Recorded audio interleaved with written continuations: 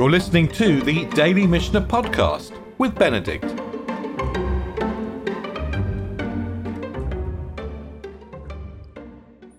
We're in the middle of the 5th chapter. We're going to deal with the question of how you can take title over an object that you can't see and touch. And we've already learned, it's a fundamental axiom of civil law in halacha, that in order to take title of a movable object, you need to actually pick it up and move it. So title over land is different. Title over land you can transfer with the deed. But title over a movable object has to be passed by picking up the object and moving it. And we're going to deal in this part of the chapter with Maaser Sheni, which has already been designated and separated. So it's already been separated, but it hasn't yet been transferred to its new owner. And of course, the time of removal has arrived. We learnt at the beginning of the chapter that, and we confirmed yesterday, that before the first day of Pesach, on the 3rd year, we have to remove all the holy stuff from our house. We have to give away all the Maaser Sheni that we've designated. So what are we going to do if we are remote?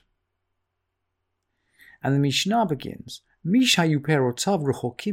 someone whose produce was far away from him, tzarich likro lahem shem, has to designate it by name, and designate by name those who are going to receive it. And the Mishnah is going to explain how this is going to work, taking the example of the elders who are on a ship. Now, there are famous stories of the elders traveling to Rome to visit the emperor. And maybe this is such an occasion. We don't know. But for whatever reason, there is an occasion when Rabbi Akiva and Rabbi Yoshua and Rabban Gamliel are all on a ship. They're all traveling somewhere. This is probably the famous journey to Rome. And the time comes towards the first day of Pesach, and they need to hand out their Maaser Sheni, which they've already separated and designated. And the Mishnah explains, it just so happened that Rabban Gamliel and the elders were going in a ship. So this is what they're going to do.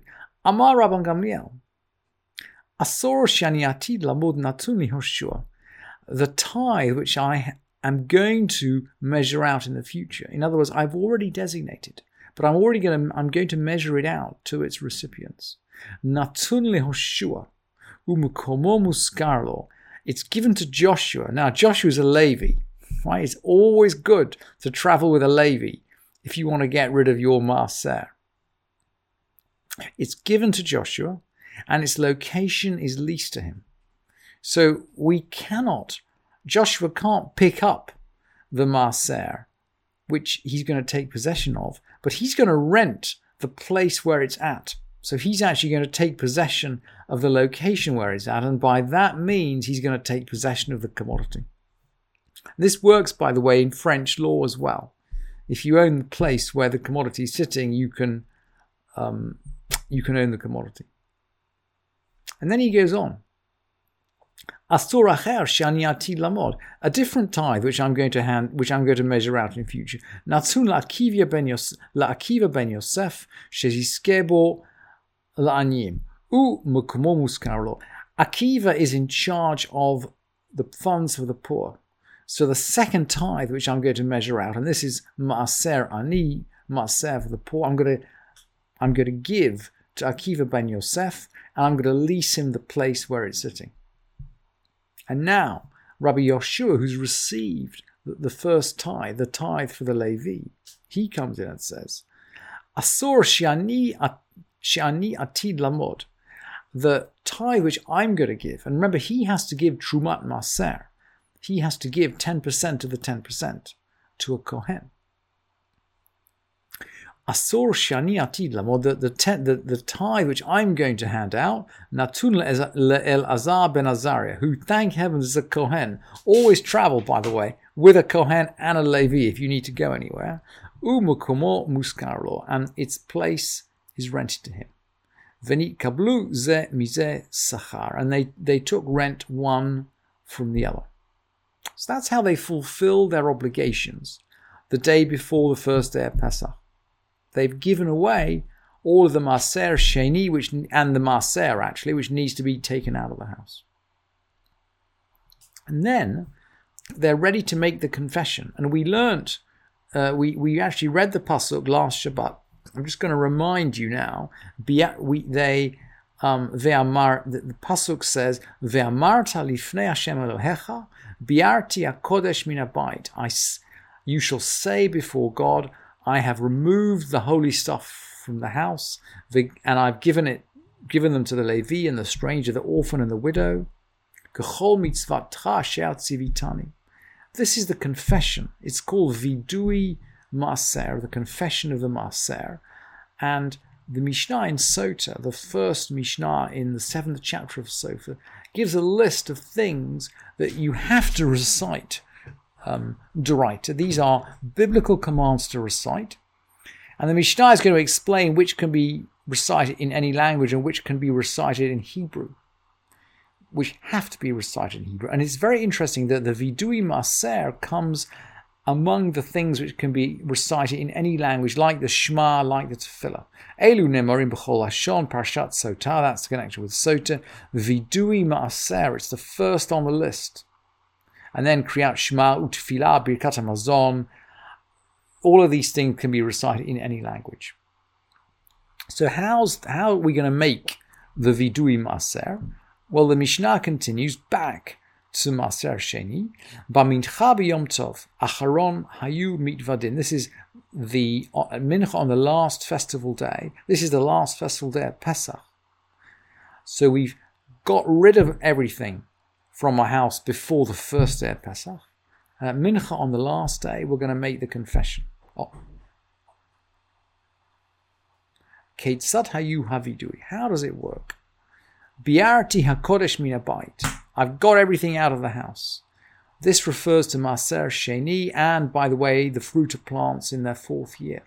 And remember, we began this chapter with plants which are in their 4th year, which are not orla anymore, but they aren't edible either. You have to eat them in Jerusalem. Netativ la Levi. Remember, the text says vegam netativ, and the Mishnah says just netativ. Netativ la Levi. Ze Maaser Levi. This is the first Maaser which goes to a Levi. The Mishnah doesn't quote the word vegam, and also because it's going to drush that differently. Vegam netativ.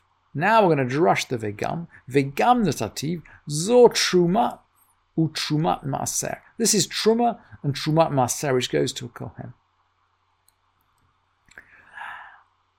Lager la yatom v'la amana ze maaser aniv. To the stranger, the orphan, and the widow, this refers to the tithes of the poor. This is a lot, actually. Ze maaser ani haleket v'hashichra v'hapea afal pi she'enan ma'akvinat havidui. This refers to everything that we give to the poor, even though the gleanings and the forgotten sheaves and the corners of the field aren't actually necessary for the vidui. And then min habayit, the last words of the confession, min habayit, from the house. This refers to challah. And challah is actually the next masechet in the tractate of Zeraim. So the next masechet we're going to go to is challah. And the confession goes on. This part is now just a straight quotation from the halachic midrash, the Sifrei on Devarim. According to all the commandments which you commanded. That refers to taking Maaser Sheni. If you take Maaser Sheni before the first tithe, you can't make the confession. Remember, we learnt the hierarchy of tithes. And Maaser, the first Maaser, which goes to Levi, comes before Maaser Sheni. Lo avarti mitzvotecha velo hifrash. Lo avarti mitzvotecha. That means lo hifrashti mimin al she'eno min. I haven't set aside one kind for a different kind. We learned all of these halachot at the beginning of Masrot. We can't take maaser from one kind for a different kind, or from food which is plucked for food joined to the soil, or the other way around, from joined to the soil for plucked, or new for old, or old for new. We learned all these halachot at the beginning of the tractate of Masrot.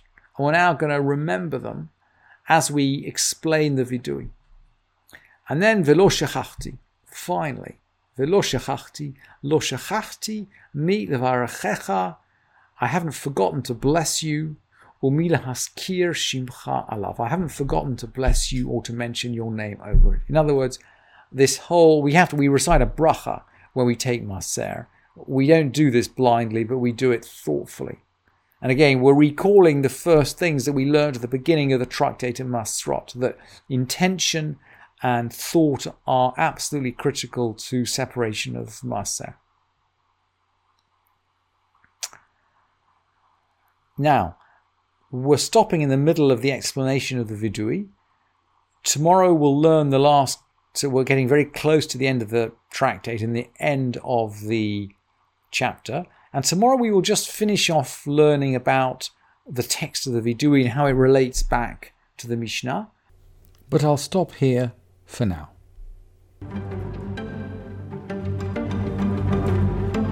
Thank you for listening to this edition of the Daily Mishnah Podcast with Benedict.